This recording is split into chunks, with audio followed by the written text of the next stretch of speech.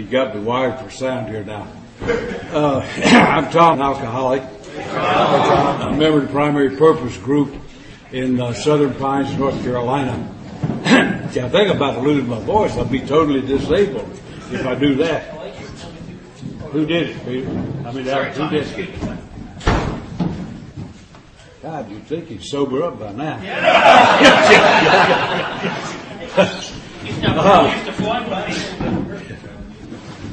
Well, it's good to be back. Be back up in this little piece of Vancouver, and typically good weather.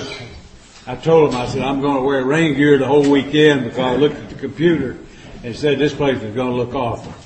And it's beautiful. It's absolutely beautiful. And you guys look, well, now not beautiful now, but you're looking better than you did, I bet you. And it's good to see everybody. We'll be here till noon Sunday, and God only knows what we'll do. I don't have any really hard outline. I'm not somebody who has canned stuff. I have a lot of notes here, but I don't know where they came from. I just sort of pick up stuff and bring it with me so I'm not lonely on the airplane. It is good to be here, good to be back. Thoroughly appreciated when I've been here before. And think we will this time as well. I tell you what I would like to do is, number one, I really like for things to be interactive. And what I mean by that is two-way communication. I learned long ago, it was in a college speech class. A guy said something that I've never forgotten, and I've believed it ever since, is that when you look at what makes communication effective, simple little stuff that I've never had really thought of. And what he said was, when you do one-way communication, like a lecture or a speech, that at the end of 2 weeks, you'll be lucky to remember 2% of it. 2%. That it just isn't an effective way to communicate. And then if you get involved in the presentation, it'll go up to 35 or 40%. And then if you get involved in putting it together and putting it out, it'll go well over 80%. So I like interactive because I just think it's a lot more effective. And I think it's more useful. And so what I mean by that is I'd like for us to just sort of talk with each other as we go along here through the week. Now, if you just leave it up to me, I'll do it. But you may not like it. But I'll fill it up. You can count on that. But I'd much rather it be something that's going to fall into where you are, what you're thinking about right now.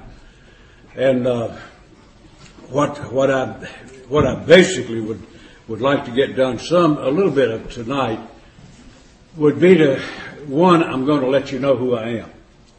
The strange thing about speakers in Alcoholics Anonymous, you probably have noticed this. If somebody gets up to speak to an AA group and they don't do what we call qualify, we don't listen to them. If somebody just starts making a speech to a group of AA members, that's an exercise in futility because the screen will just drop. You don't listen to theories and all this kind of stuff. What really works for us is identification, and that's the reason we do what we do. I tell you, the worst. I think probably the worst time I have ever had trying to get going in making an AA talk in a group. A guy, he's an old attorney. Well, somebody said to him, going through a cemetery and saw a gravestone of an attorney there in that town, said, "Here lies an honest."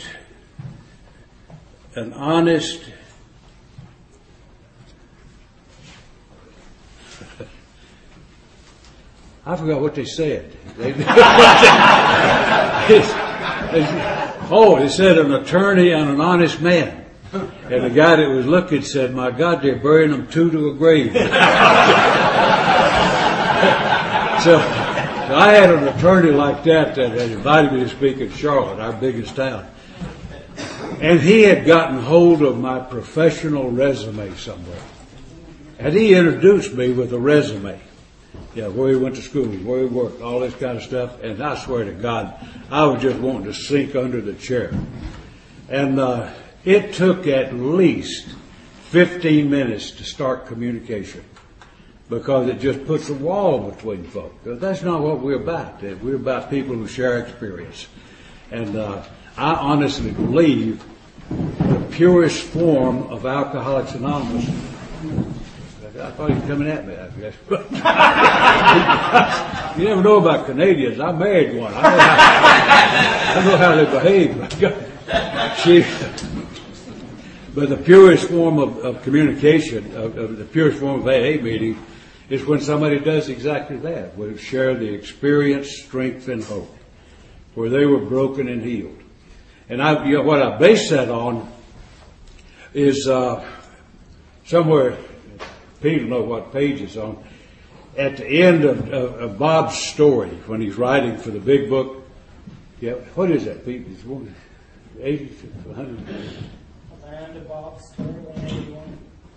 Somewhere. That's right. And man knows every word in the book. Ignores at least half of them. But he knows them. But it's that page right before the last page of Bob's story. And he put a little paragraph in there that I think has a lot of meaning about a lot of things. And what he basically said, my words, pretty close to his, but not exactly, that he's talking about his meeting when he and Bill Wilson met in that Seiberling estate at the Gatehouse. And most of you have heard of that. That it was actually the birth of Alcoholics Anonymous that happened that day. Nobody announced it, but that's when it really happened. And Bob, the busy physician, Bill was the sober guy. He was the guy that was trying to get AA going. He was trying to work with other alcoholics because he found out that helped him. And in his desperation in Akron, Ohio, he put out a plea for somebody to get him an alcoholic to work with, and somebody gave him Dr. Bob. And so him and Bob had this meeting at the Seiberling Gatehouse at their mansion. And if you haven't been to Akron, you get a chance to go, by all means take a look. Because it's just like walking into our history. And it's very easy to visualize what happened that night. And what happened, they met over there.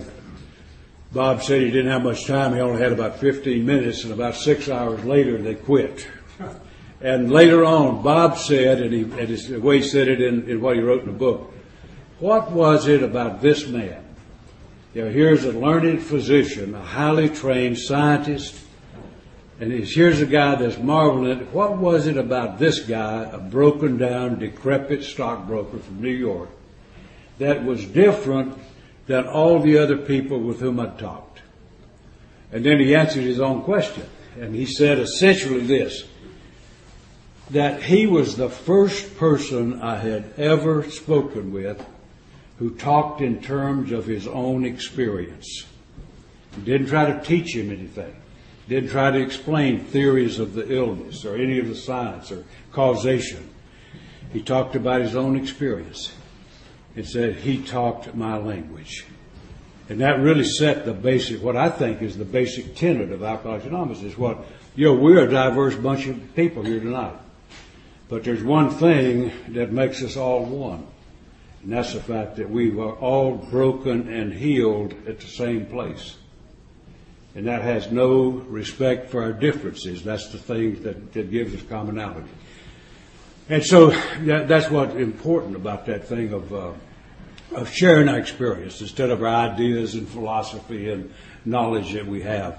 It's about sharing that experience of what it's like to be broken and healed. And so it's been part and parcel of our fellowship.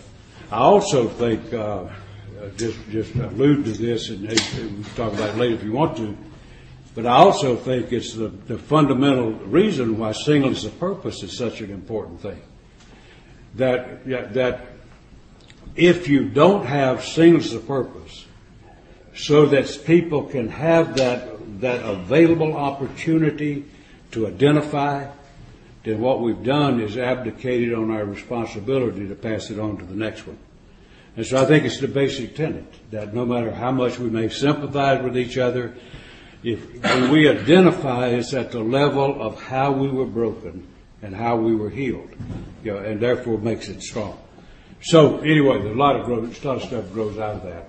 But let me tell you, I'll tell you some version of my experience, and then be thinking, if I'm not saying anything that just lights your life up, be thinking in the little time that you might have available about things you would like to get in discussion about here this weekend. We're going to be spending some time here up on it's not a mountain, is it? It's a little hill. a hill. We're up here. I don't want to fall off of it if you can. But we're up here a little ways, and it was sitting by a beautiful lake. We've got a lot of time. No phones are ringing much, and we got a little time. And what I'd like to see us do is to make this time worthwhile. Use it, to get things done that we want to get done. And so be thinking about things and toward the end of the session, we'll just ask you to call it out. Anything that you would like to see that we covered this weekend, just bring it up, and we'll wade into it. And I don't mean just me. I don't want to be the expert answer man, but I'll take a shot at it, and then invite you to do the same. We won't make a discussion meeting out of it, but make it an interactive session. So that if you've got something, raise it up. You'll probably be speaking on behalf of 80% of the group.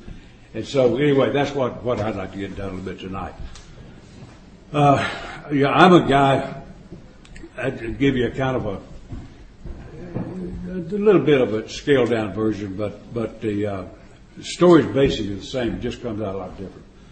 I walked into my first AA meeting on the second day of February in 1957 at 1 o'clock in the afternoon. And I don't believe I have ever felt more out of place anywhere in my life than I did in Alcoholics Anonymous. I was 24 years old. This was 1957. And AA was just coming out of the shadows in 1957. It was not well known. There was just a select few people around the country that were aware of AA. And so it was sort of a blooming reality in our society. The day I walked in, best I can tell, we had 125,000 members. And I guess I became 125,001. That's the way it's worked. It's just that chain reaction from one alcoholic to another. And but when I walked into that meeting, I didn't a bit more believe I was an alcoholic than a man in the moon. I didn't identify with anybody in the room. I was the youngest guy in every meeting. We were waiting on you. Fast as we could.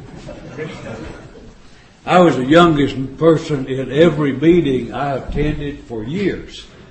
I mean, a lot of years. When we finally got somebody in North Carolina younger than me, if he hadn't been so ugly, I'd have kissed him. Man, I was glad to see that. People have been beating on me, telling me how proud they were of me. A young fellow like you, my God, that's great to see. It didn't look all that great to me. And so I remember one time a guy was patting me on the head and telling me how lucky I was, and I thought my head was going to look like yours before we got through. He's patting on the head. and he said, do you know that you could actually look forward to 50 years in this program at your age? And when he said it, he looked like that guy that hits you on the forehead, you fall out. His eyes kind of rolled back in his head. And you could tell he was enraptured. I wasn't all that carried away with that. I wasn't sure I had it, and I wasn't sure I was interested in the cure. I didn't mind getting better, but I didn't want to get good. I was scared to death. Man, they're going to grab me, and they're going to have me chanting the scripture here before you know it. And so I was a little antsy about it. And so I didn't identify with anybody. I was the youngest guy in the group I went into by a long shot. Most of the people in the group had drunk more years than I was years old. And I was 24, and there weren't any 24-year-olds that I could find anywhere that I ever went. And I tell you what, when you're the oddball of the crowd, that's not a comfortable kind of a feeling.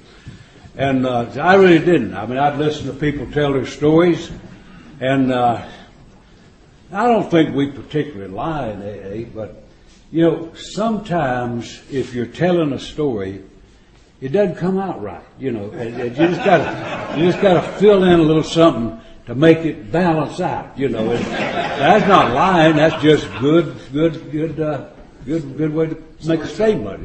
Yeah, that's it. That's as good as it. But I'd listen to people tell their stories, and it sounded so god awful to me that I couldn't. Some guy talking about I stayed solid drunk, never sobered up one day for 40 years. And that probably has some truth in it, but not much. Not much. Been married 7 times to the same woman, 1 year. Come on now. But yeah, I mean, folks just making a point. You know, it's got some humor in it, whatever. And it may even be the way they remember it. You know, if they remember like me. And so I was listening to that kind of stuff, and I didn't identify it. I didn't believe I was alcoholic. You know, when I first heard the notion that alcoholism was an illness or a disease, I found that an awkward, almost embarrassing concept. I thought, what on earth is an illness about getting drunk? Illness is what happens after. You know, that's not what happens during. And that didn't make any sense to me. And I'd hear people giving it lofty explanations, and that meant less to me. And I guess that's why it's so important to me what Bob said, is that we identify where we were broken and healed. You know, we identify in what we experienced together. But I went for a long time. And then, tell you, the one thing one of the things that kept me coming back to AA was I heard just enough to keep me in the seat. And now some of you know, not everybody here knows, but some of you know that my first meeting was in finishing school. It wasn't refinement. I was in school because I was finished is about what it was. I was in a maximum custody penitentiary, and most of the folk in there had a pretty radically different lifestyle than mine. Anyway, I was not a criminal. I never was a criminal. I did some things that could have been mistakenly identified as crimes, but they weren't really. They were just sort of the survival mechanism. When you live in places like I did, you're going to do some stuff that's criminal, or else you're going to have to get out of town if you can make it. And I spent a good many years in a couple of our more beautiful cities in the United States. Detroit, Michigan, which is a real stellar place. We're going to do our 20th international convention in Detroit. Yeah. I happened to run into it was pure happenstance. I was at an airport. I'd been at a conference, and there was a guy from the office who worked on the international desk. You know, the one. And part of what they do is help out with the committee working on identifying sites for the next convention.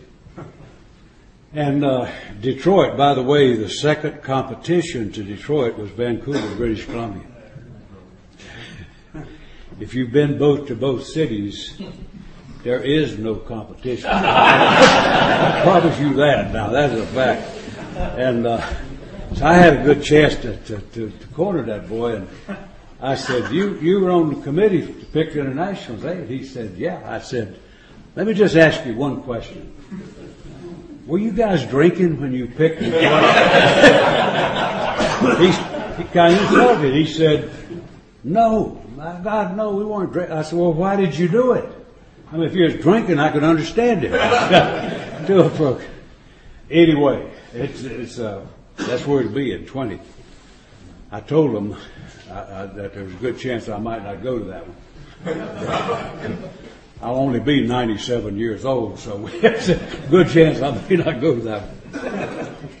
If I'm here, I probably will.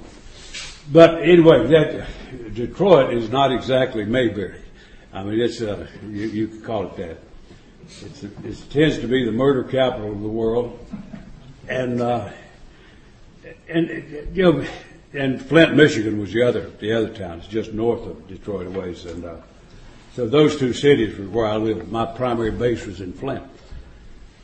And when I got through trying to work in polite society, I just sort of scuffled around those towns, and I basically just, it's not exactly wits. I think I'd survived by my lack of character. And in that environment, it really wasn't considered crime by the guys there. I mean, it was a matter of, it was like reciprocal trade. You know, what you get me one night and I get you the next night. And that is just the way it worked. That was the economy. It just worked that way. And nobody ever called the police. I got if they called the police, they'd arrest the whole crowd. You know, where are you going to put anybody worse than the streets in Flint or Detroit? They're going to jail would be a promotion. So anyway, it was just, now that wasn't, you know, that, I really don't consider that crime. But polite society might, but I do. And I'd been in jail, God knows, most of my life, in and out, just a typical drunken stuff, you know, just into jail for always lightweight, social nuisance type stuff, you know, just drunk on the street or whatever, you know, or scrapping on the street or stuff like that. It had always been that kind of thing, and nothing ever serious. I'm not a criminal. I didn't steal. Now, if you happen to leave a bottle unprotected, that's just carelessness. That's not, you're not a victim. You're a volunteer when you do that. But that's not like plotting and deliberately having premeditated intent. Yeah, I never had. You know, what I was just a guy that lived in that kind of an environment and just do what you do in that environment. And but you know what finally brought me down was just like on the way over here. We in the car, we saw a girl. I didn't see it, but the other guys did. So some girl darting across into traffic, and one of these streets with people just buzzing in every direction. She made it, but it certainly wasn't her fault. You know that. But I wound up in a situation like that, and woke up one morning in Flint, in Flint, one of my regular places, and assumed I was in there for the same as always. You know, just drunk or hustling or scuffling on the street. And after I was awake a little while, I mean, it was normal for me. I knew the routine very well. 10 o'clock, the guy would come by, he'd walk down in front of the bars, and he'd see if anybody wanted to try to make bond or get out or whatever. And so he walked down, and I called out to him, and I said, "Hey, guy, when can I get out?" And he just looked at me with just utter scorn and said, "I hope never." He walked on. Yeah, I had no clue what he was talking about. The hell of blackouts. The hell of blackouts, and probably a good many of you have had it. You know what I'm talking about. It's a total blank. It's not memory loss. It's a total blank.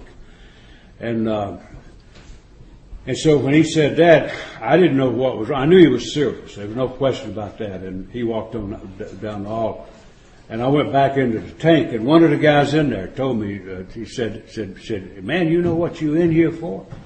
And I said, "No." And so he told me that the night before, some guy had been driving drunk down the main street of that city and struck and killed 2 people who were trying to cross the street, just like the girl on that bike was trying to do.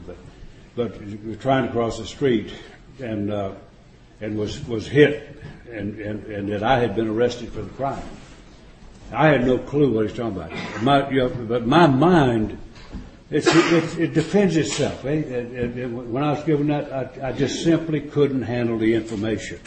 You know, that I couldn't, I mean, I could believe it, but I just couldn't handle the information, if you know what I mean. And I just refused to accept that.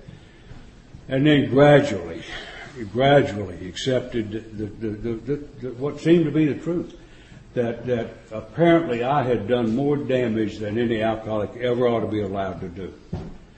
And I didn't handle that well. Even though I was a character, I'd been thrown out of the military for alcoholism when I was 20 years old.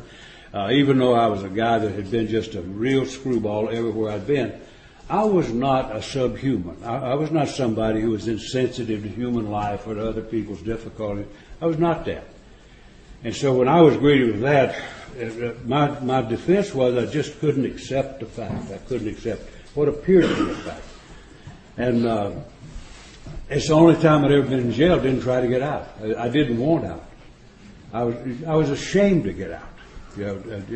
I was ashamed to breathe. Never mind getting out of jail.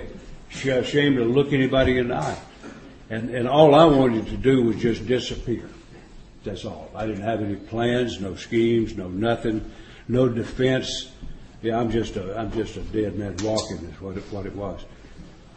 And I don't know why, but there was some policeman, I'll never know because I'm not going to try to find out, but there was a policeman there who apparently, I don't know, I guess he saw the shape I was in or something. And what they said was that I was confessing to anything they wanted to confess to. They just said, "You do that?" "Yeah, sure." Whatever. I mean, I was just done. So this policeman took it on himself to learn that I had family in North Carolina, made a call, told my folks what the situation was, that you got to get up here in a lot of trouble.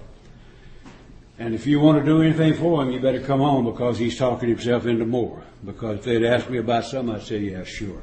Sure, I bet I did that too." And because I was just done. And my family did. I may not say that if we had family here. No, I would too. But I honestly believe that families of alcoholics are punished more than alcoholics are punished, because they have to deal with it sober. They don't have the narcotic of blacking it out and erasing the memories and the realities you have to face.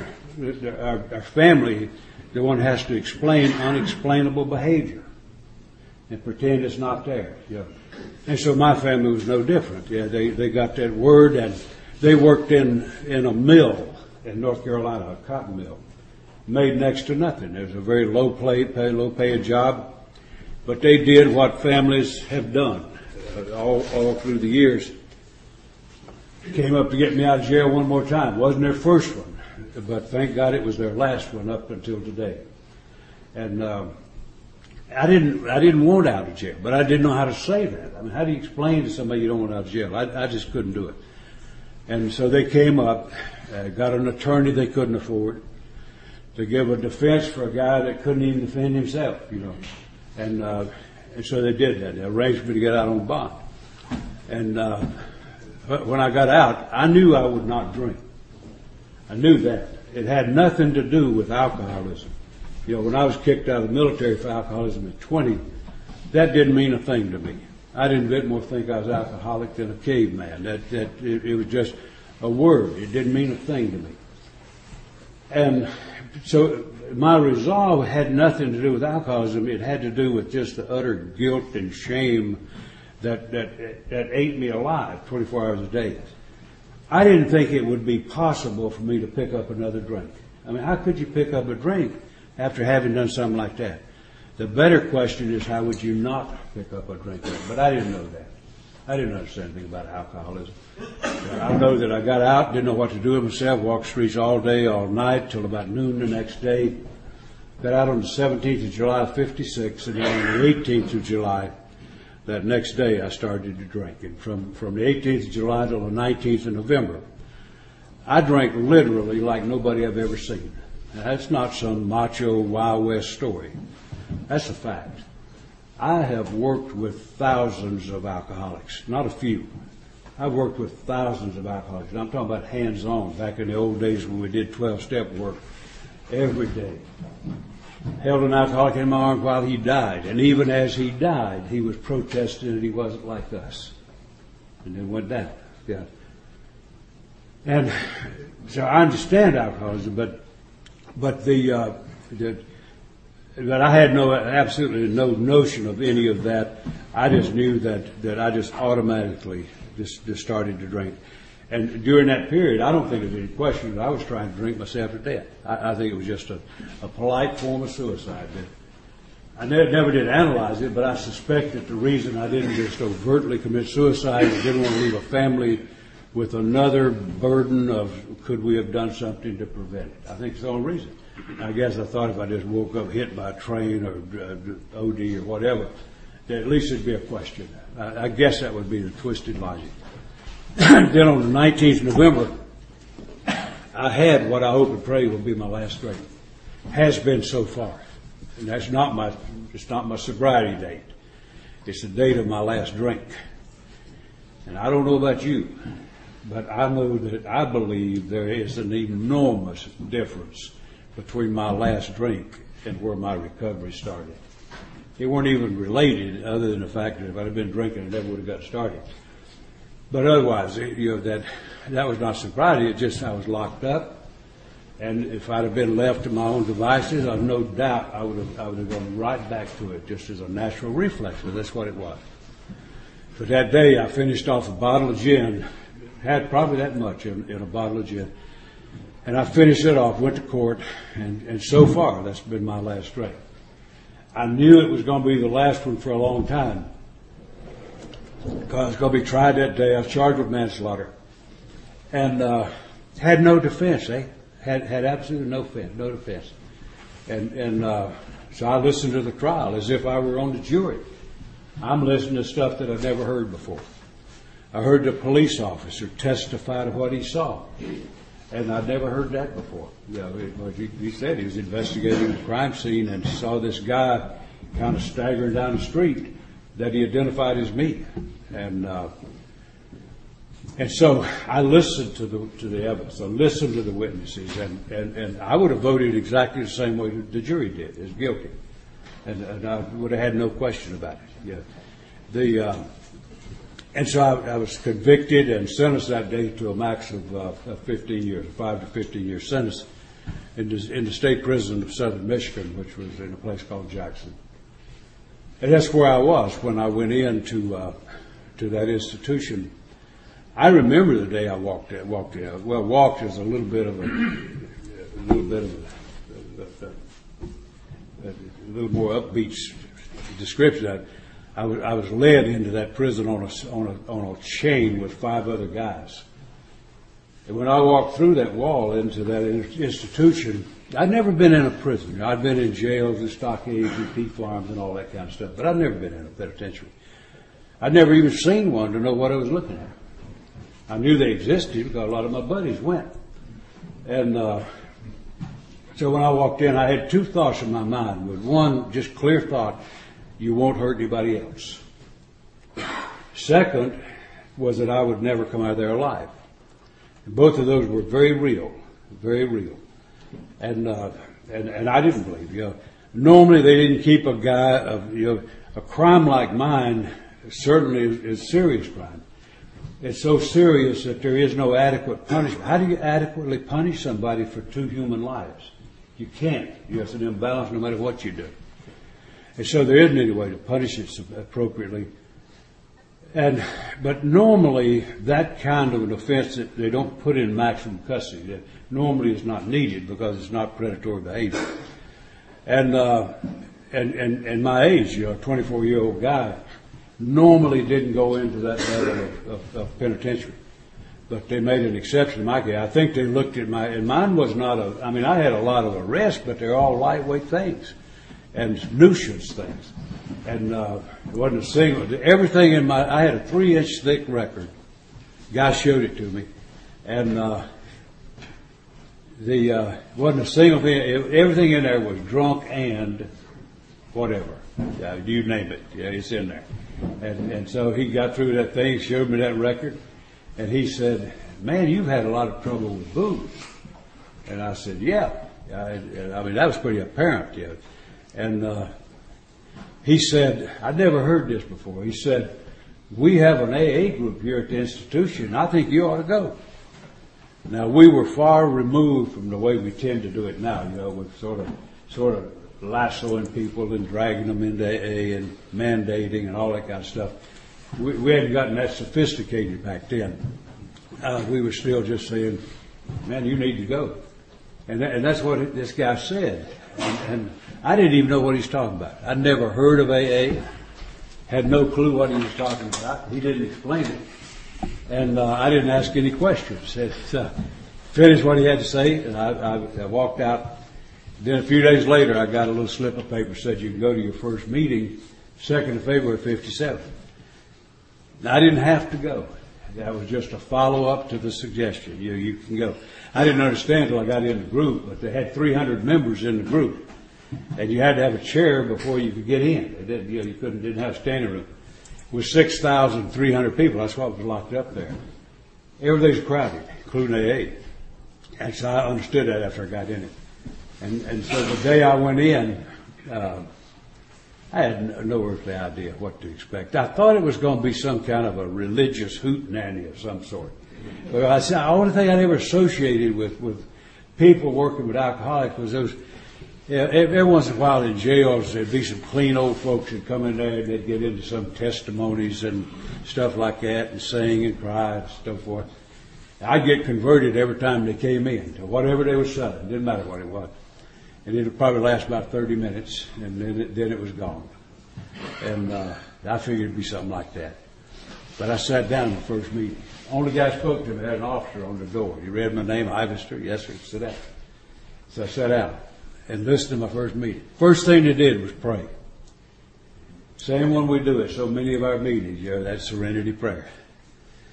And while they were praying, I'm thinking to myself, yep, just what I thought. Man, they'll be in here in just no time, shake, rattle, and roll, and leaping and jumping, snakes, and that. God knows what all we've got. And I sort of braced for that. Then they opened the meeting and they started reading. We didn't read much here tonight. We didn't read hardly anything. They just made up stuff. He didn't read a thing, and recited something. So, but they read a ton of stuff, and that looked churchy to me. Then they introduced the speaker. That did not look churchy. And this guy got up to tell his story. And now I'd heard a lot of drunks tell stories, but not their own. Normally there's a good one they just made up. But this guy had to be telling the truth. Nobody's going to make that up. I mean, my God. I could have done better than that in DT. That guy told that story. And I'm sitting there in amazement and said, why is he doing this? Why on earth with a decent look? He didn't look bad if you didn't get close. If you got close, he was not a handsome beast. He'd been a professional boxer, and not a good one, I don't think. That boy was chopped up something fierce. So anyway, he told that story, and I sat there and I'd never heard that kind of stuff. I didn't identify with one sound he made. I mean, nothing. Next week I was back. Couldn't have told anybody why I was back. Nobody cared. They wouldn't have missed me if I hadn't been there. Nobody would have cared, including me. I'm just another face in a crowd of 300 people. What brought me back to my second meeting was it wasn't the story of that guy. It was the magical enthusiasm that lit up his life. He was one of the most enthusiastic people I have ever known. And the day I met him, he was the delegate to the General Service Conference in New York for the state of Michigan. I thought he was a nutcase. I really did. Why would a guy come in there and bury himself to 300 hairy-legged convicts? It makes no sense. And so, but that enthusiasm, that spirit, you know people just like I do. When they walk in a room, the room changes. They don't have to do anything. They just walk in and it changes. And he was that kind of guy. When he walked in, it lit up. And so that was who spoke at my first meeting. It brought me back to my second. He became my first real sponsor when I was about a year in the program, and I'd learned what a sponsor was. I'd had one other guy in the group that he was a good guy, and I trusted him. He was a wise fellow. He was considerably older than me. He wasn't a counselor, but he was one of the wisest counselors I ever saw in my life. He was a really good guy. He basically stuck up service stations and convenience mart was his profession, but he was an excellent counselor. And so he and I worked together a little bit. And back then, we didn't take people through the steps like we so often do now. But didn't do that. You just kind of fumbled your way through, and that's exactly what I did. I fumbled my way through the steps and did the actions that were laid out. I'll tell you a thing that had compelling value to me. In that setting, Yeah, we didn't have 300 superstars in there, just like any group. Any group. There's always a solid core of people who take care of business. Then you got people in all phases of development. Almost every meeting, you got people just in the starting blocks, and others like me that's so old they may not make it through the meeting. But you got some of both in there. And what the guys did in that group had a value to me. They would basically do just an introductory thing, or tell you what AA was. Nothing like a beginner's meeting or trying to get into steps or anything like that. Just basically information. What's an alcoholic? What's anonymous? What's a sponsor? What's a home group? Just simple stuff like that. And a guy one day, another guy locked up just like me, was talking about the steps. How we all put them on the wall, and we had them on the wall. He pointed at, he said, there are 200 words in those steps. And if you'll take the action that are laid out in those steps as honestly and thoroughly as you know how to do it, when you get through, you'll be a different guy. And it doesn't even matter what your motives are. Well, that caught my attention. I said, come on, man, you got to be kidding. You got to be straight up. You're not going to get something back if you don't put something in. I mean, I wrote that off. But the guy told the truth. It was absolutely true. Because that's what I did. I fumbled my way through the steps of Alcoholics Anonymous. Little guidance or leadership, except for that one old guy that I would just chat with some as we went along. But I did the actions as well as I could. And when I got through, I'll tell you today more certainly than I would have then. When I got through, I was a different guy. I mean, I was still the same guy. I'm still 6 feet tall and ugly. But I was a different guy. I had a whole different outlook on life. I was a man transformed, simply by the actions of those steps. I was a guy that for the first time in my life, I learned to have concern for other people. I never did. I mean, I may feel sorry for somebody, but in terms of having concern, taking time, investing time, trying to give support and encouragement, that was not in my bag of tricks. But I was a guy transformed. I learned how to live with dignity. I didn't even know the word, but I learned how to live with dignity. To carry myself like a gentleman. To treat people with consideration. I learned what integrity means. And I practiced integrity. If I told you something you could count on, it would be done. Those were all brand new qualities for me. I'd never known anything about it. And I'm practicing these things in an environment that defies imagination. If people talk about having to have conditions right, that's a bunch of bull. You could not have had a worse environment to work in than the one I was working in. An environment where the predatory nature of man was omnipresent, where every day was filled with tension, fear, anxiety, anger, disgust, every day. Where you learn how to talk with people and don't look at them. You listen but don't hear. You've got to stay in your own cube. Just a bizarre way of living. And in an environment like that, this program was powerful enough to give me a new life, a brand new life. And when I got through that inventory and did that fifth step, I remember, they say we ought to be careful about doing this step, who we do it with and all that kind of stuff. Well, there's some truth in that, but it's not exactly the gospel. It's just there's some truth in it. But you don't have to have the Sistine Chapel to do a good fifth step. I promise you that. I did mine on a prison yard in a maximum custody penitentiary with 6,330 something people wandering around, all around me. I sat down with another guy, a guy locked up just like me, on what looked like a park bench, right in the middle of all that. And I opened up to the first human being who ever had a look at who I was. And when I got through with that, I guarantee you I was a man freed. In the book, and Pete tell you what page it's on, but in the book, right at the end of that fifth step, it says, now we go back to our place and then we review these first 5 proposals, those first 5 steps. And say, how am I doing? And that's what I did. I went back. I was almost floating. I was so relieved. When I got through that experience, that fellow knew me better than my mother knew me. Literally, better than my mother knew me.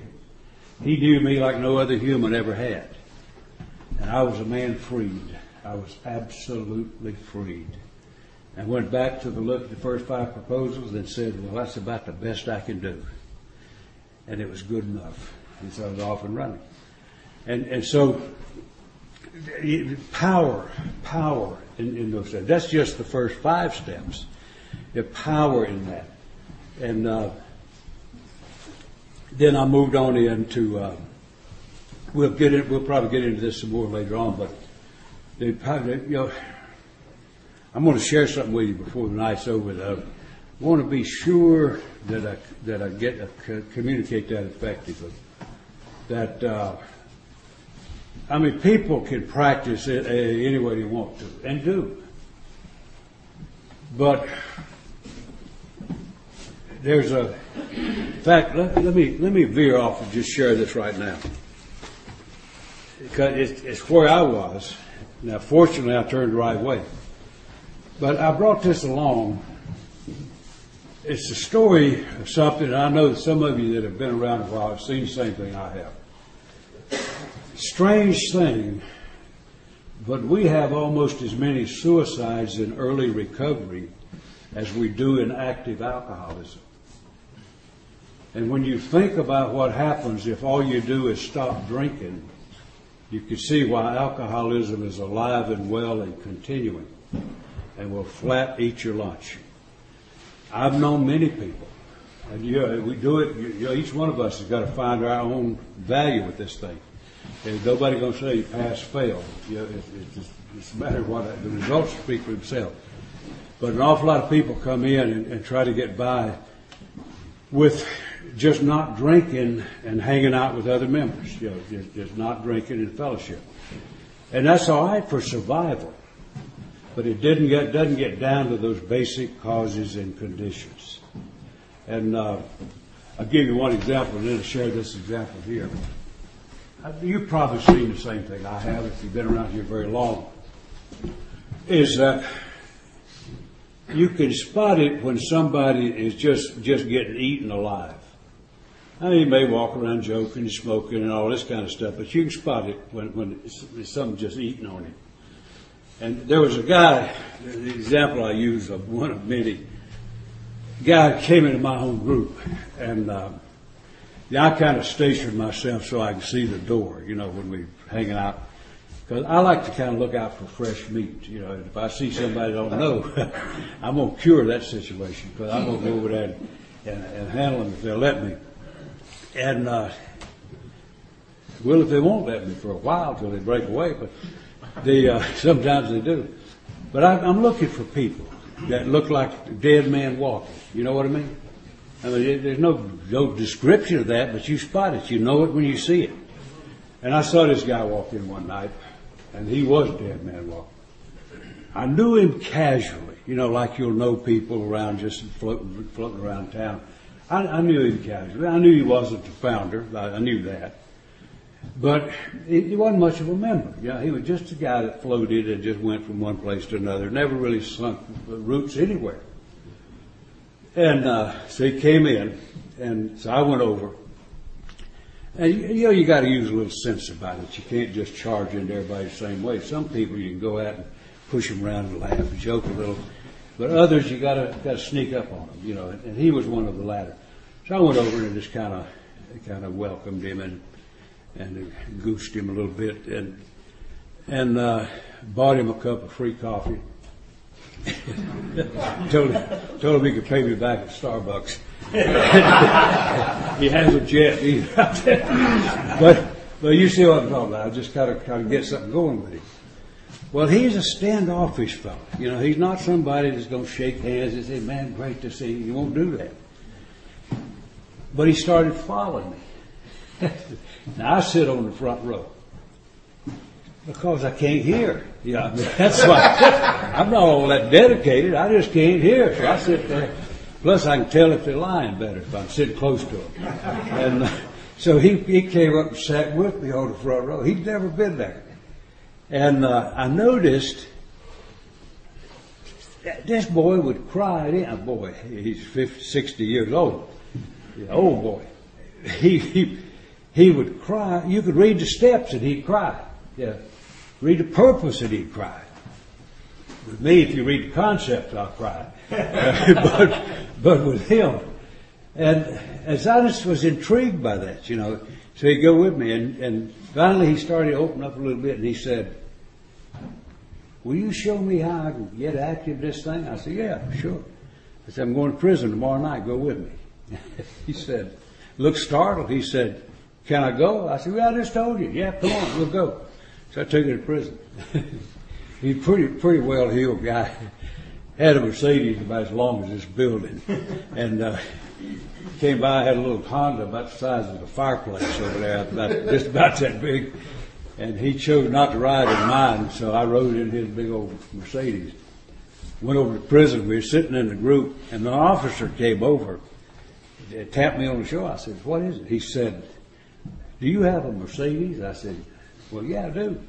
And I said, why? He said, the lights are on. I said, well, it's not mine. Mine's home on blocks. I can't get it to run.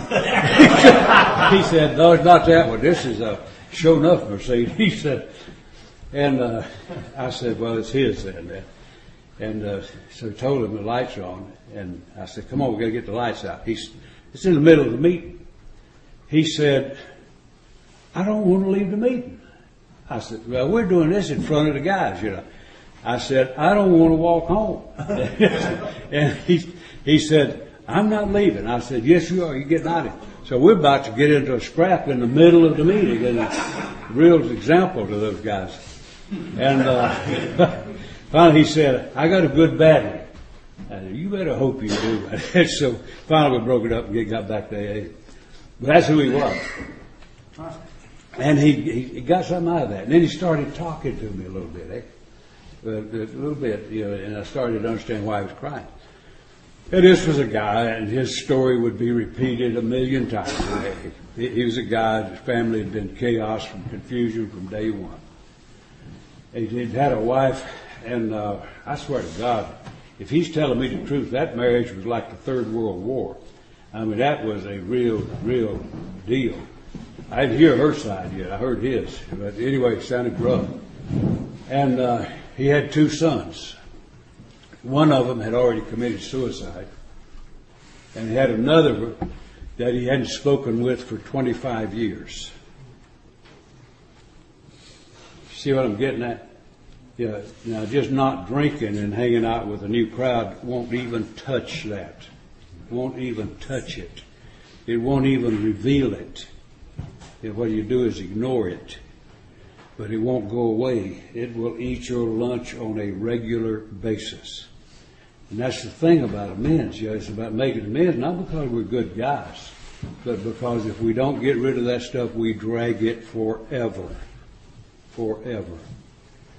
And that's what was going on with him. He said, will you help me with that? I said, well, I'll try. And he told me the situation in more detail.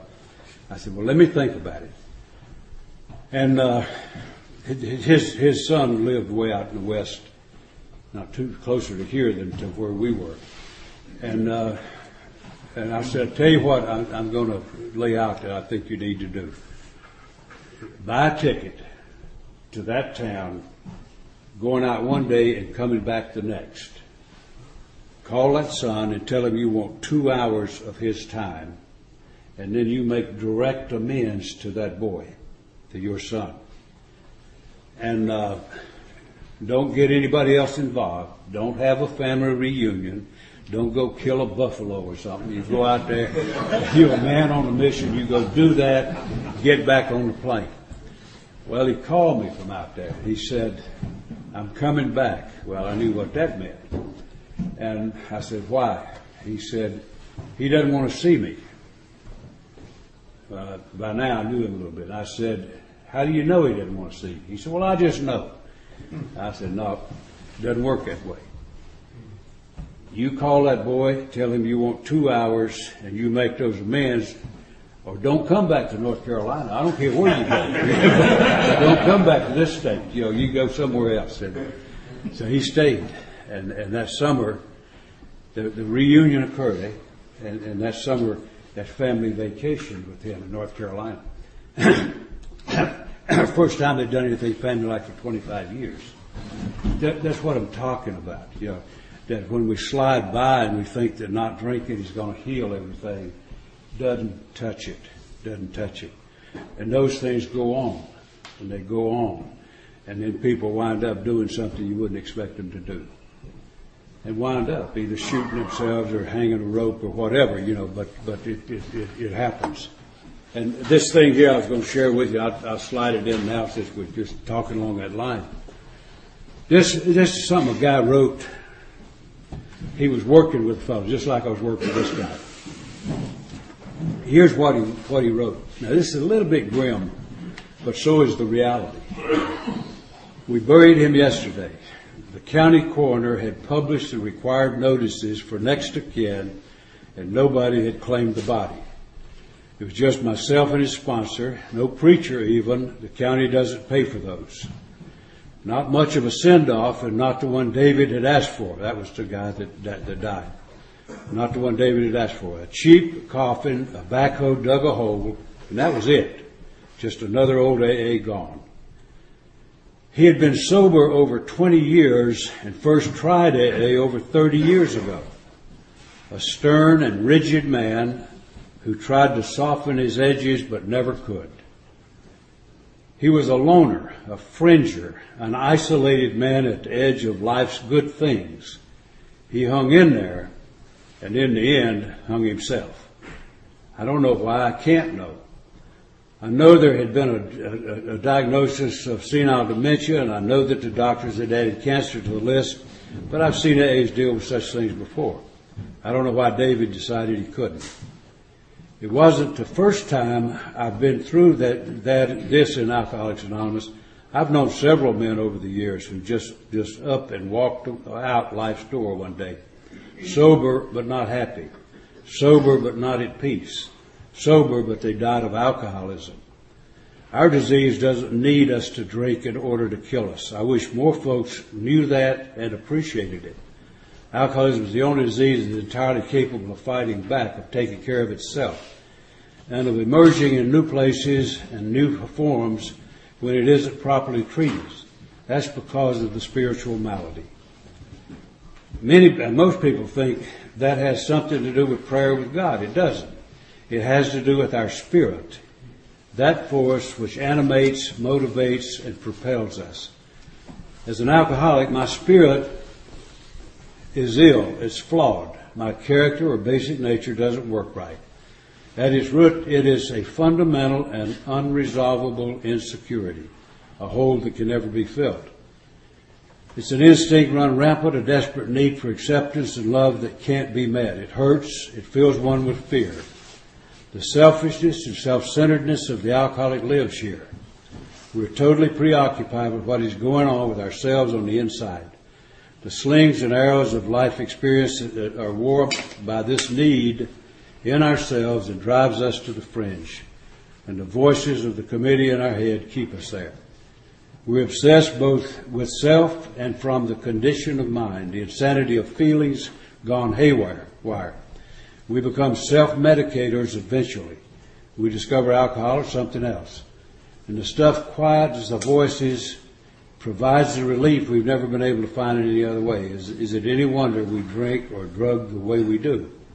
And some of us don't develop an addiction. In attempting to meet these crying demands of our spirit, we become ill, and we develop other foul malformations of behavior and suffer in 100 different ways. God broke David's obsession to drink, but I don't think David ever truly understood his disease. I say that because I watched him struggle with those old unresolved issues of his heart for years. His rigidity, coldness, aloofness, isolation, and difficulty with other people were a reflection of the pain in his heart, of the disease of alcoholism gone deep inside and still active. Alcoholism didn't need David to drink in order to continue trying to kill him. And in the end, it succeeded. In the end, instead of self-abandoned, David abandoned hope and discovered a better end. Our recovery from alcoholism through the steps must be a threefold process. It's not one-dimensional. When we say in AA that we have a triangle, recovery, unity, and service, we mean it. In working the steps, I clear a pathway for two purposes. First, to come into a group of human people and away from the fringe of society where I spend most of my emotional life. Secondly, discover belonging through service to the people within that group. It is only this entire threefold process that heals. It is especially true for those of us who suffer from the spiritual malady to a greater degree. Perhaps the 12th step says it best. Having had a spiritual awakening as a result of these steps, recovery, we tried to carry this message to other alcoholics, which is service, and practice these principles in all our affairs, which is unity.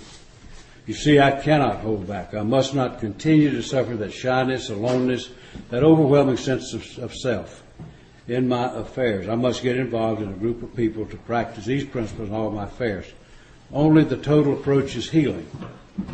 Anything less is little more than driving my disease deep, and if I do that, it will continue to eat away, trying to destroy me. It destroyed David. This is a memorial to an old AA who gave his best shot. And I think David ended up on the plus side. It wasn't his fault. He seemed to have been born that way. There were a lot of old ideas about self that David could never muster the willingness to let go of. He's at rest now. But it says somewhere that no matter how far down the scale we've gone, we will see how our experience can benefit others. David cannot speak to his experience any longer. I'm speaking in his memory. And I think that if David could talk to us today, he'd say, understand your disease thoroughly and work the complete program of recovery. I get a lot of stuff, through emails, coming in the computer. That's the most galvanizing thing I've ever read. It's particularly galvanizing for me because I've seen it so many times personally. Not just once or twice, but I've seen that repeatedly over the years. And it's always a sad thing to see when you see that go down that way. I had a good friend who was a Methodist minister. Fine guy. Had a nice church up in the state of Virginia, and was a good guy with a family, very respected in his community, and a real good guy. And but you just never know what's going on the inside. That he's he did just not exactly the same thing. He didn't take a rope. But here he was, a very successful minister in a large town. And one day he got to the point that the best thing he could think of was drive out in the woods and shoot himself. And so it happens. My God, just over and over and over. I'll tell you one other one that I could tell you 100, but I'll just tell you one other one that I had watching the door one night. I saw a guy come in that I knew a little bit, and he'd never really gotten into AA. He visited an awful lot, but never had really gotten in. Didn't belong to a group or anything like that. I'm gonna start dressing. Yeah, but he just one of those guys that you see around. And I saw him come in one night, and so I started over there to catch him, and I was just going to just how do you do and welcome him into the fold. And he saw me coming, and he bolted out the door. Well, I don't know. That just brought out the hunter instinct in me. So I took off after him. But I swear to God, the boy was fast on his feet. And so I'm chasing him around the church where we met. And later afterward, I thought, my God, suppose some news folks have been filming. This is the way they do it. Oh, Jesus. But same thing happened to him. He got away and then wound up shooting himself in front of his family. And so it's it just happens. A lot of times we deal with this sort of thing at the nuisance level. Where it gets, well, you're not really serious about it. You're not getting in very deep. You're not doing anything. And but I tell you, those cases bring home to me very vividly that if I really want good, solid recovery, I have to do the things that make good solid recovery happen. And so, what I just alluded to it a little bit. When I was getting introduced to the program there, and it started to work for me, I did those steps the best I know how, and lo and behold, if there's ever been a human on the face of this planet that hates a prison worse than me, I'd like to see him, because I don't think I've ever met anybody that I could see hated that kind of an existence as much as I did. I mean, I flat despised it every second that I was there. And just the kind of environment is not supportive of anything positive, anything like that, just a predatory environment where man's inhumanity demands routine behavior. And I sat in my cell one night, helpless to do anything about it, and listened to a young fellow get his head beat in with a hammer over a package of cigarettes. And what goes behind that, insulted me or something, just goofy stuff here. And listen to that and do nothing about it, eh? And so even in that kind of an environment, that I became literally a free man in every way that counted except physically. Probably the least important. But I became a free man. I became somebody who was functional, who cared about other people. I became a leader. I was respected in an environment like that where you usually don't respect anybody that's not the toughest guy on the yard. I was respected because I was stood up for what I believed in. And I was trusted by people that didn't even know me, just because of the program. It wasn't me. It just gave me the ability to live. And I tell you, the thing that, in case you're in the fog, I don't want to give you a sales job with this, but I just want to tell you the truth of what happened with me. I believe I know that this program will produce genuine joy that never ends unless you want it to end. People ask me, how long you stay on a pink cloud. We call it a pink cloud or a honeymoon phase or something. People ask me how long that lasts. What I'll say, because it's what I believe, is some people will tell you that it'll run a span and it'll tail off. That's just flat wrong. That is wrong. It'll last as long as I do the things that make it happen. Not a minute longer, but not a minute less, because it doesn't run its course. It's a way of life. And just like this guy was talking about there, that he didn't get into the whole program. He just got into survival level, at the superficial level, instead of becoming a free man. And that's what happened at the institution. I guarantee you, I never learned to like it. I hated the day I left. But I was a good citizen. And I'll tell you the kind of thing that can happen. This is most I'm going to talk all weekend now, but I'll get it done in this y'all's time. Y'all means all of you. There may be a language barrier. But what happened with me now, all I'm trying to do is do my time, but I became a pretty functional guy. I was a barber in there, and it's a good job. I wasn't very good at it, but I was persistent. I wouldn't give up, and cut a guy's ear off one time. But it wasn't a whole ear. There's nothing to get excited about. It was just the top of it. Was all it was. But he took real exception to that. He wanted to fight, all that kind of stuff. But I'm the only guy in there that could legally have a straight razor. He looked at that and changed his mind. He didn't want to fight. He wanted to back off and cuss. So I let him do that. But anyway, I did that. I made it a practice in the group but I would give people their going home haircut. And you want to do the best you can when somebody's going home. They want to look good as they can. And so I'd always take a little time with them and try to get them. And when I'd get a guy in the chair, it was amazing how many times I saw this. I get a guy in the chair that had been active in the group, that I thought would look like a pretty decent member. And I get him in the chair and say, well, you're getting out. Hey, where are you going? Detroit. What are you going to do? Going to work at Ford, or General Motors or somewhere. Oh, okay. And I said, where are you going to AA? And I can't tell you how many guys I've had that would just jump back in the chair and they'd look at me and say, man, you serious about this stuff? I said, you better believe I'm serious about it. Serious as a heart attack. And I also had the job of giving the welcome back haircuts.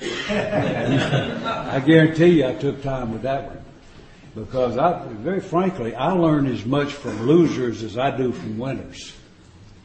Now, I'm kind of a cold-blooded dude that way. I mean, I will flat capitalize on losers.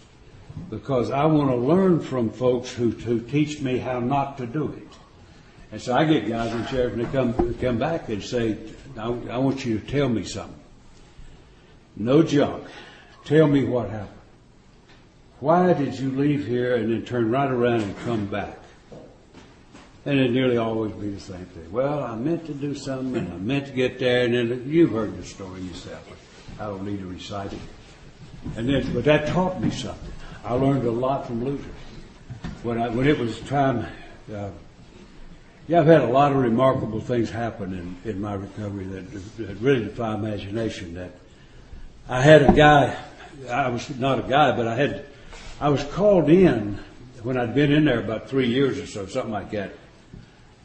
On a 15-year maximum sentence, the parole eligibility would be 1/4 of the maximum. When I only had 2 years in, the parole commission sent for me. The state parole commission sent for me to come over to some office building. So I went over, and the chairman of the board met me at the door, and he introduced himself, and he said, "You probably wonder why you're here." And I said, "Well, it had occurred to me." And he said, "About once every 10,000 cases, we'll pick out a case that we think is a remarkable example of restoration or rehabilitation or something like that."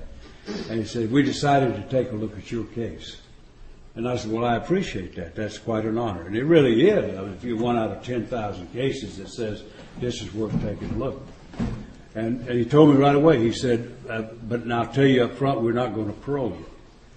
Because the crime is too serious and the time served is too short."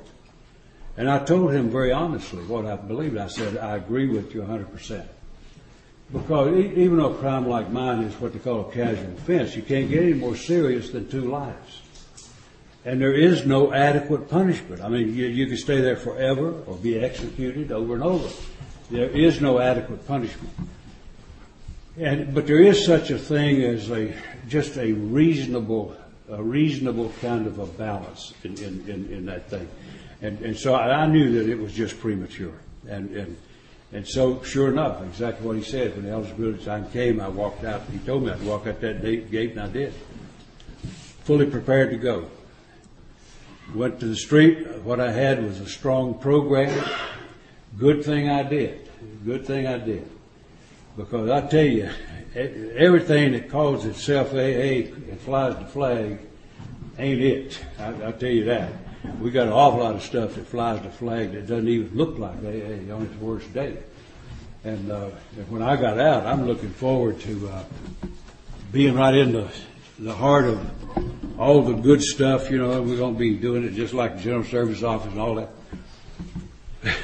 The first meeting I went to when I got out of that institution was the worst meeting I'd ever been to. I'd never been to. If we'd have had a meeting that bad in prison, somebody would have got hurt. I mean, don't get away with that junk. But it going on just like it was good. And the group that I was planning to go to had one member. The one that had written me a letter got hired back by a company, and he moved away about the time I got out. And the only thing left was one old man. I mean, he was old. I'm not talking about like us. This was an old dude. And he was the treasurer. Well, there wasn't nobody else, so he was the treasurer. And he literally kept the money in a coffee can. And with him, the biggest problem with him was been putting money in it, not taking it out. But anyway, he was the only sign of life. Great old fella. But I mean, he was pretty much over the hill. And so I hit the street, and I'm coming out of a live wire group. You know, I'm coming out of a strong group where we're hustling and moving and doing stuff. And hit the street, and it looked like death zone somewhere. I mean, good God. And my first thought was, the city is 25 miles away. The biggest city in the state was 25 miles from where I live. I said, shoot, I'm not staying here in this rinky-dink, Mayberry-looking thing. I'm going over to the city to get some action. Then a troubling thought occurred to me.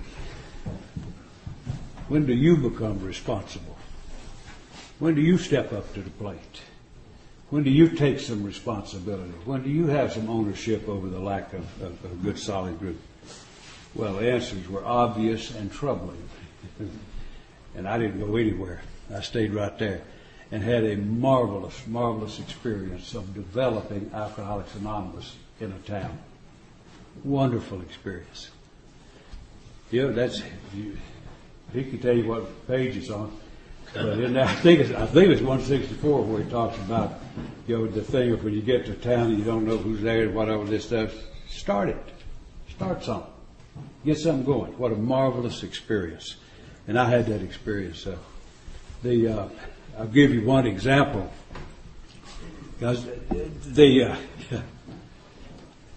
CPC, your Cooperation with the Professional Community, where we work with people who capture alcoholics, is basically what it is. And I don't think they'd ever heard of that in that town. I didn't know what I was doing. But back then, we did an awful lot of 12-step calls. You know, where somebody make a call for help and then somebody go see them and work on it. That was what existed before treatment came into the world. And I got a call one night from a guy that he's the first kind of a high-level manager type person that I'd ever gotten hold of. And I learned that people usually make 12-step calls either because they wanted to get sober or they wanted to get away from their husband or wife so they'd get a drink. He was of the latter variety. And so I messed with him. I always made it a rule on 12-step calls that I wouldn't let him drink till I was convinced I couldn't help him. And then if I got convinced I couldn't help him, I might even buy him a drink. You know, and then if you can't make a sale, make a friend, eh? And so that's a good investment in the future. So one night I had this call with this guy, and he was obviously the one that was escaping his wife. So I rode him around, messed with him about 3 o'clock in the morning. Finally I said, where's your favorite bootlegger? I thought I knew everyone in that county. He knew one I didn't know. So he named me. We went over there, and I swear it looked like an opium den in Calcutta. It was, you talk about a mess. Drunks laying everywhere. And there'd never been a raid in the history of that county, but they decided to have one. And so I looked out here, and here come police cars from everywhere. Surrounded that house, you'd have thought, my God, they had a riot going on. And all it is just a bunch of crumbled up drunks on the floor. But here they came, stormtroopers charging in, and they're hauling these drunks. And I noticed that one cop kept looking at me. He cut his eyes over at me.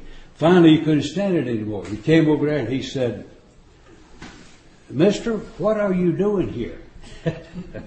I said, you wouldn't believe it. And he said, well, try me. And so I told him what I'm doing. He said, you're right. That's the damnedest thing I've ever heard. and so we visited a bit. He gave me the drunk. Didn't lock him up. Gave me the drunk.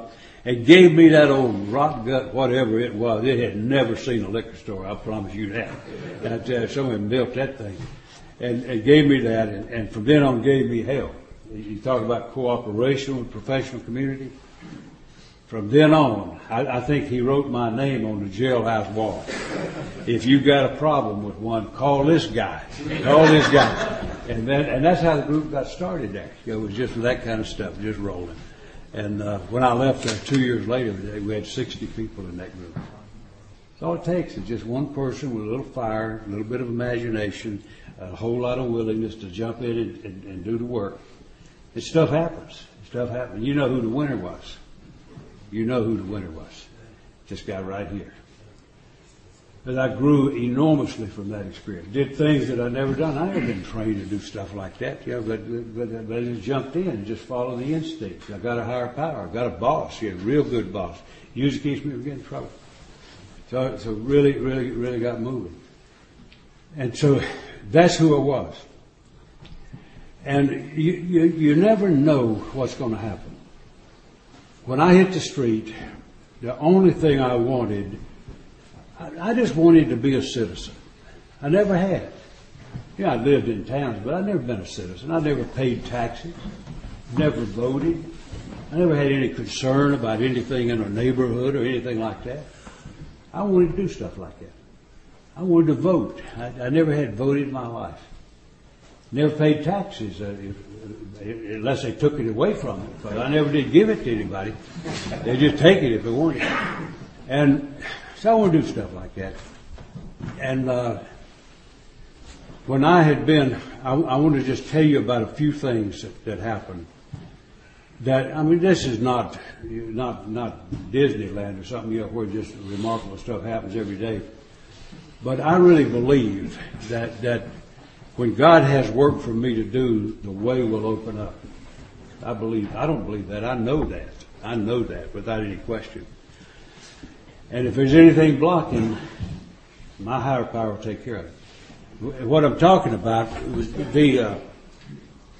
when I hit the street, for obvious reasons, I had on my parole papers, this man's to never operate a motor vehicle. Never. And that was fully understandable, Fully understandable.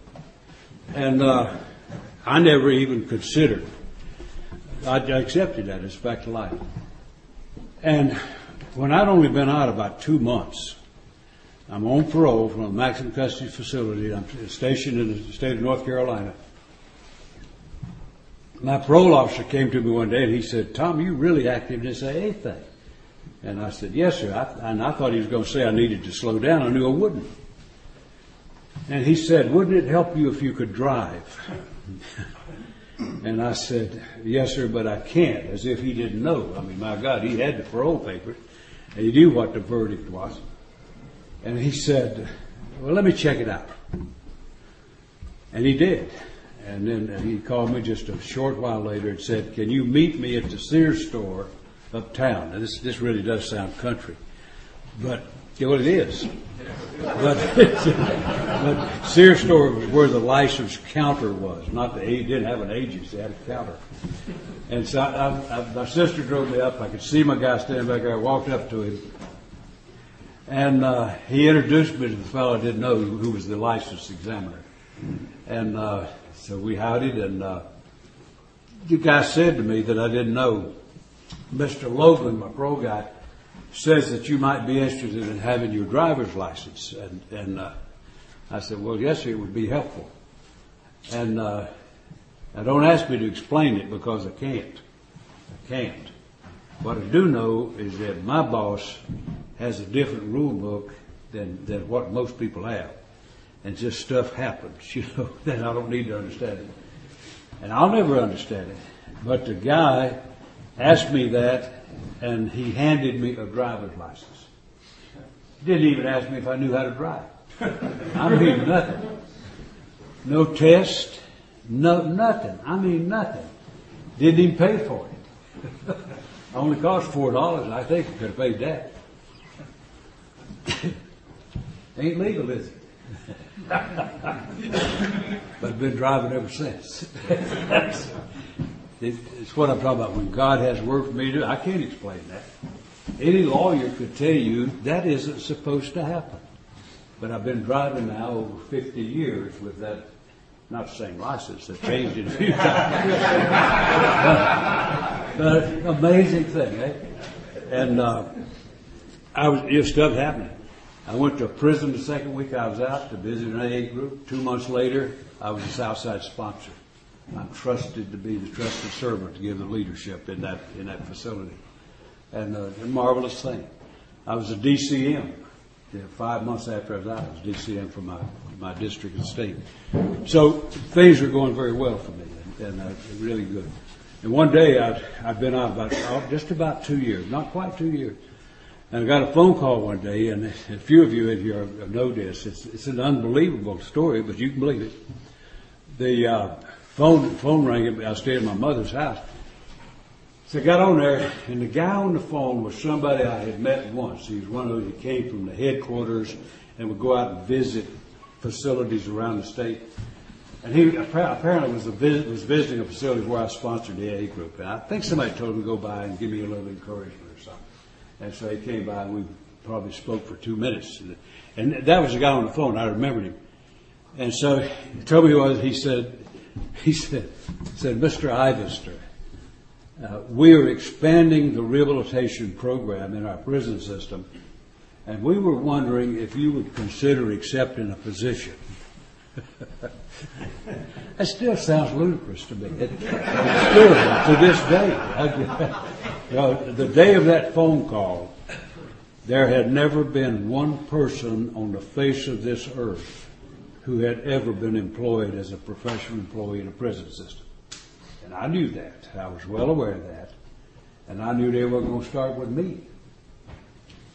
I said to the guy, first thing I said was, do you know who you're talking to? And he said, yeah, we have checked you out.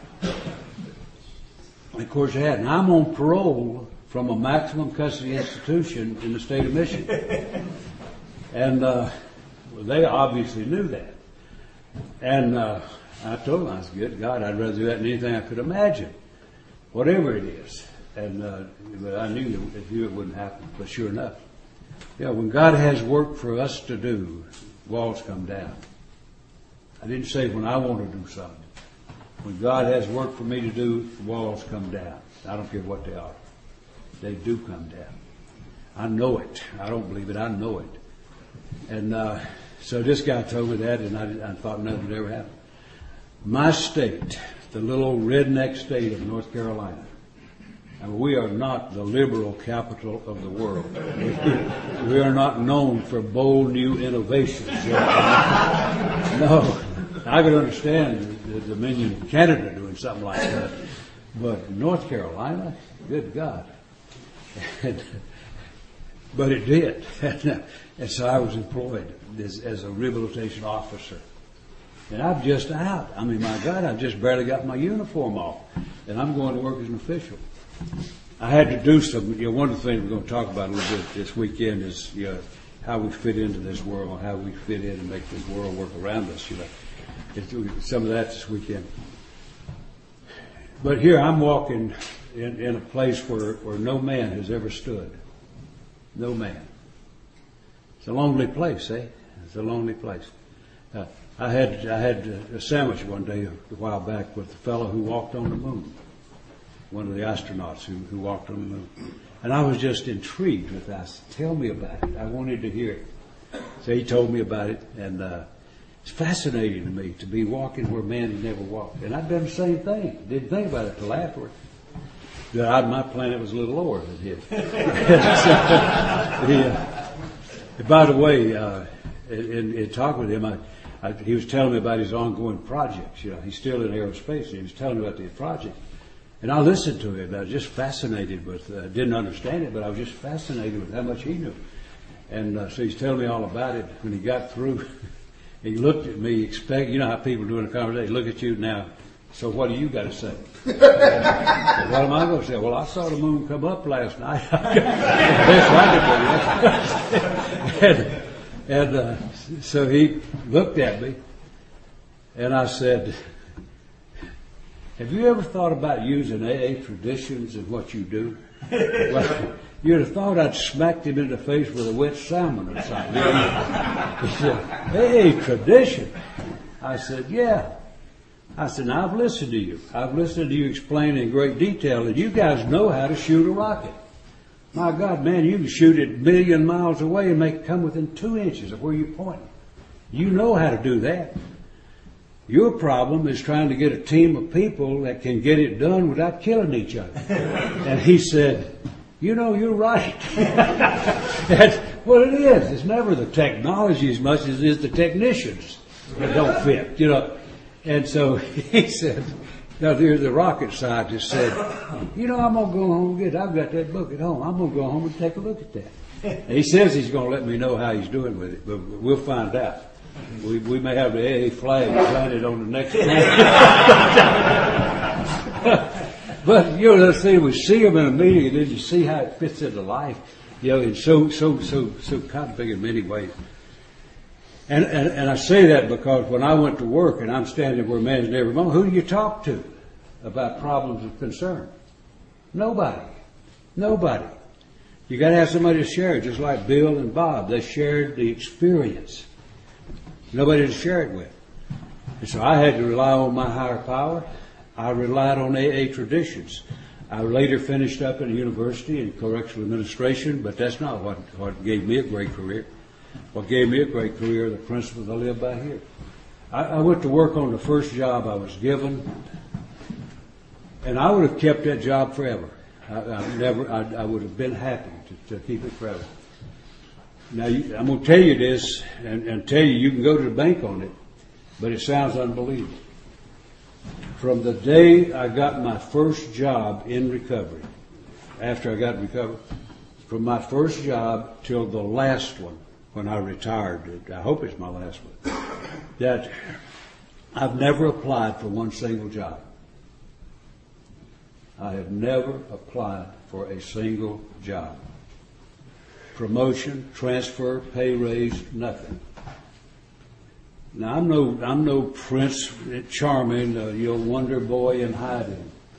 I'll tell you why I think that career has been like that for me. For some reason, I think AA principles guide me to give my very best to what I do. And so that's what I did. I treated every job I had as if it were the most important job on earth.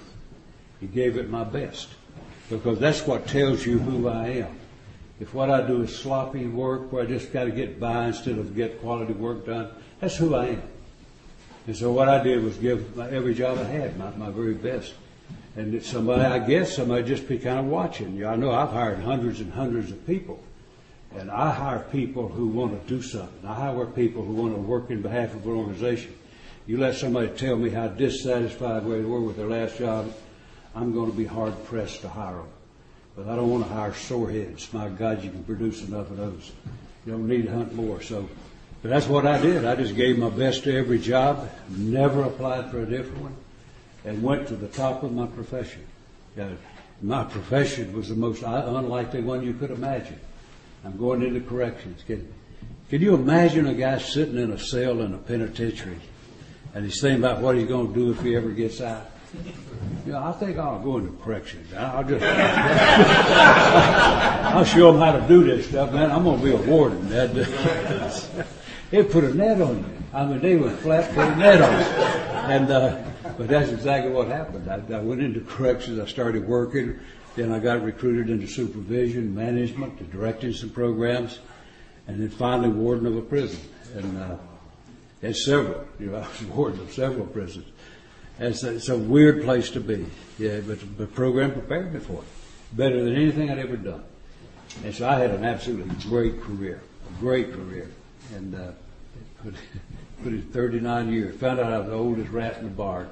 I said, shoot, man, this time. I also learned they paid me about as much to not work as they did to work. And I said, hey, man, I'm going to take that and go play. So that's what I'm doing here. That's why I'm here tonight. So anyway, it's just, I tell you that because every recovery doesn't end with a noose around you. Yeah, I've still got time to do that, but I don't have any plans, any concerns that's going to happen. Yeah, I've been given a life that's truly beyond anything I could imagine. Married that little girl from Saskatchewan a little over 42 years ago. And she doesn't speak very good English, but she's still, we've got to speak in Southern a little bit. And we have a couple of little Canadians, Canadian Americans, and life's pretty good.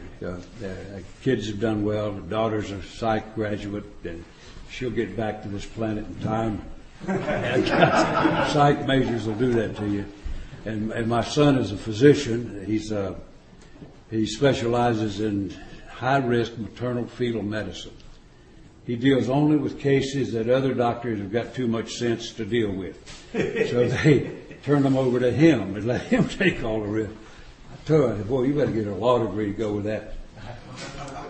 And he's leaving next week to go over. He does service work in his field. You know, he just wants to do something where he gets the payoff that nobody can buy.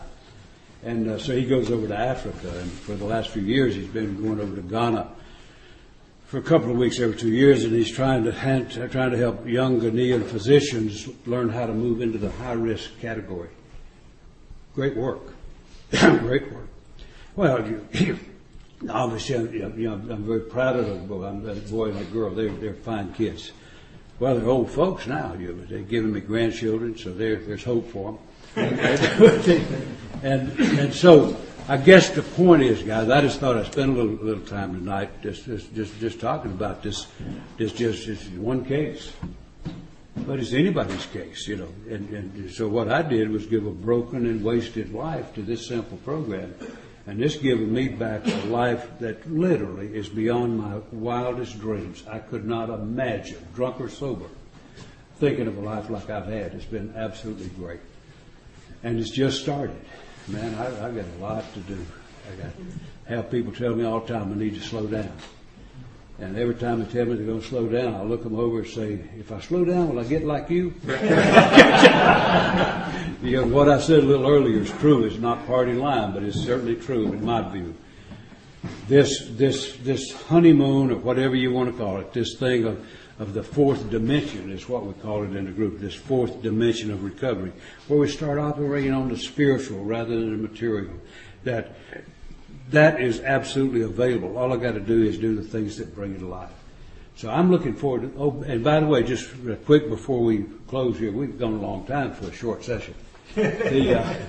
Before we do, let's just take just a few minutes, and then anybody that's got a particular area that you'd like to see us just as a group get into and spend some time on while we got it out of the traffic, we like the horn blowing and hopefully no phones are ringing much.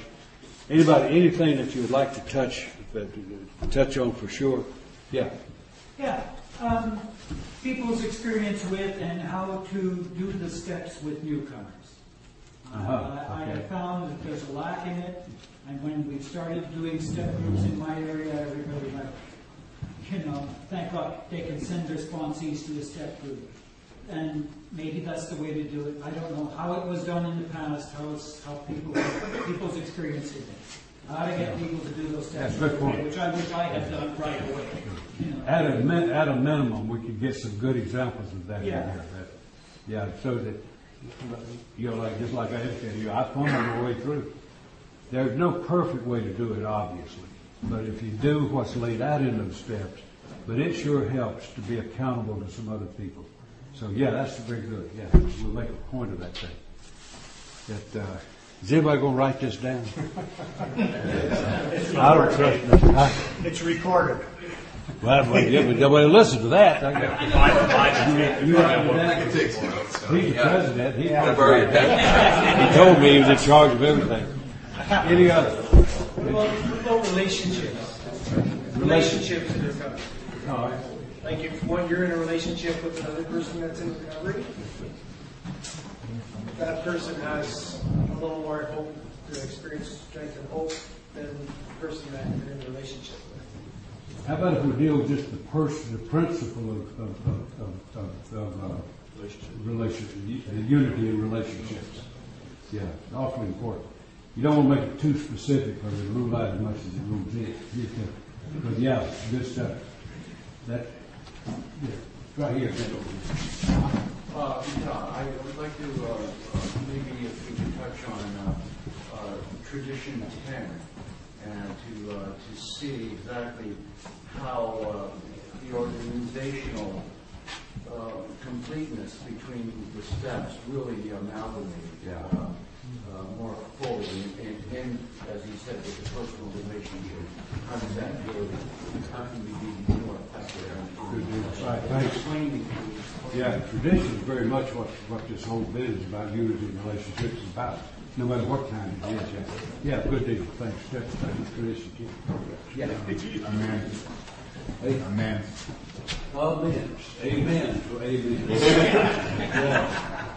Yeah, you know, that couple of examples I gave you. What I tell you, those will flat eat you alive. Yeah, and I honestly believe that you're never free till you deal with it. Yeah, great. Yeah, we'll flat do it. Yeah. You got one that maybe speaks both on the structure of your group. You know what's happening maybe 3 months in advance when you set up your group meetings. Because most meetings I go to, like nobody knows anything until it's who's going to talk. You know? And I think you said you set up well in that way, but cover that a little bit. Yeah, it's a good point. Yeah, structured, the structured group. Well, that whole thing we're talking about on this not drinking, going to meetings, just hanging by the fellowship, that whole thing is what produced the guy with the rope around his neck. Yeah, great. We'll do it right here. Just something about getting through the dark moments in recovery. About what now? Getting through the dark moments in recovery, right? Yeah. I know the blackouts and everything, and how to just stay in the chair. And like I hear all the sayings and everything, but like a few days. I know exactly what you're talking about. Just, I have gone through those dark caverns. I know what you're talking about for sure. Yes, Just when working on newcomers, your experience with the pace that you would take a guy through the 12 steps. Because I've had experience short versus long, and just from your experience, when you find it, you kind of pace it out over the course of one, you're basically doing there's a thing that's going on right now that's quite localized. It's like over 8 days they're taking guys through the steps, which I think is fantastic, but then there's also groups that are more 3 months, and just trying to get a gauge from where your experience is. Yeah, good point. Yeah, how we deal with our new people has a lot to do with our future. Whoops, excuse me there. Sorry about that. Yeah, great. You got that one. Yeah, right here. How do you keep it interesting over time? It's great. The newcomer is obviously the most important person in the room for people that are here longer. I see a lot of people leave AA after they've been sober for a long time. Yeah. Or maybe 5 years, 10 years, 15 years. Yeah. Maintaining the interest over time. Yeah, I sure agree that newcomer's the most important person in the room, unless I'm there.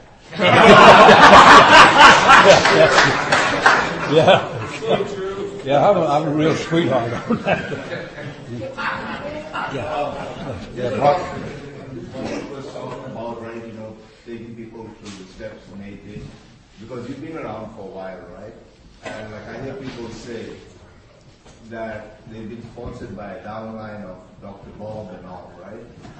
And then when they finish, the process, they stand up at the podium and they talk about, I'm a recovered alcoholic. About that statement. Mm-hmm. Okay. Do we fully recover, or is it when we're throwing dirt on our grave? Mm-hmm. We'll visit that neighborhood. We'll visit. Yeah. We will. Good neighborhood. Yeah. Chris. I don't even know how to phrase this, but providing some hope or renewed direction for chronic relapsers. We have a lot of people that are close to us. They almost seem like they're cross-threaded. They come in, they spend a couple of weeks, they go out, they come back, they have this big feeling of guilt and shame when they announce that at the meeting. It'll seem like they're going to get it, and then they're back out again. Some of these folks are with us for 5, 10 years, and we really feel powerless on how to help them to get what we've got. And it's almost like some of them are just examples that, no human power, or some of us don't do or something. I hope everybody understood what Chris was saying here. He's talking about the perennial slipper, the guys that just come in over and over and over, retread and riding the same dead horse, Yeah, okay. Yeah, be giving some thought to that, because there'd be a lot of different ideas on something like that. Yeah, one more to make the knees a dozen. The evolution of the idea of outside issues in alcoholics Anonymous. What's an outside issue? And how should we be talking about outside issues? Yeah. Outside issues. Quite a list. Exactly. Tradition 10. Hey, I think we got a great start here, Tommy. Looks like we should finish this about Tuesday, I think.